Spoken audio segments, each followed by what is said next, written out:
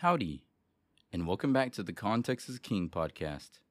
Today we will be reading 2 Chronicles chapter 33 in the ESV.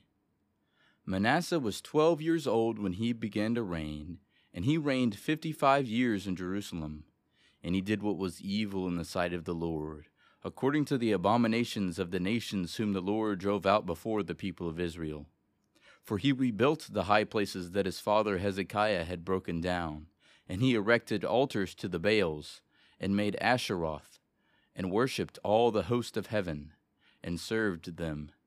And he built altars in the house of the Lord, of which the Lord had said, In Jerusalem shall my name be forever. And he built altars for all the host of heaven, in the two courts of the house of the Lord.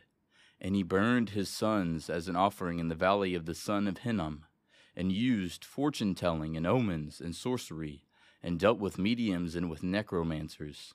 He did much evil in the sight of the Lord, provoking him to anger. And the carved image of the idol that he had made he set in the house of God, of which God said to David and to Solomon his son, In this house and in Jerusalem, which I have chosen out of all the tribes of Israel, I will put my name forever. And I will no more remove the foot of Israel from the land that I appointed for your fathers, if only they will be careful to do all that I have commanded them, all the law, the statutes, and the rules given through Moses. Manasseh led Judah and the inhabitants of Jerusalem astray, to do more evil than the nations whom the Lord destroyed before the people of Israel. The Lord spoke to Manasseh and to his people, but they paid no attention. Therefore the Lord brought upon them the commanders of the army of the king of Assyria, who captured Manasseh with hooks, and bound him with chains of bronze, and brought him to Babylon. And when he was in great distress, he entreated the favor of the Lord his God, and humbled himself greatly before the God of his fathers. He prayed to him, and God was moved by his entreaty, and heard his plea, and brought him again to Jerusalem and to his kingdom. Then Manasseh knew that the Lord was God.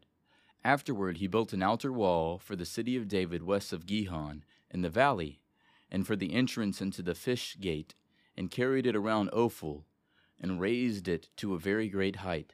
He also put commanders of the army in all the fortified cities in Judah.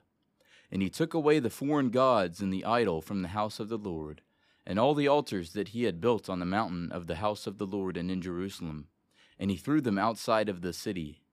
He also restored the altar of the Lord, and offered on it sacrifices of peace offerings and of thanksgiving. And he commanded Judah to serve the Lord, the God of Israel. Nevertheless, the people still sacrificed at the high places, but only to the Lord their God. Now the rest of the acts of Manasseh, and his prayer to his God, and the words of the seers who spoke to him in the name of the Lord, the God of Israel, behold, they are written in the Chronicles of the kings of Israel. And his prayer, and how God was moved by his entreaty, and all his sin and his faithlessness, and the sites on which he built high places, and set up the Asherim and the images, before he humbled himself, behold, they are written in the Chronicles of the seers. So Manasseh slept with his fathers, and they buried him in his house, and Amon his son reigned in his place. Amon was 22 years old when he began to reign, and he reigned 2 years in Jerusalem. And he did what was evil in the sight of the Lord, as Manasseh his father had done.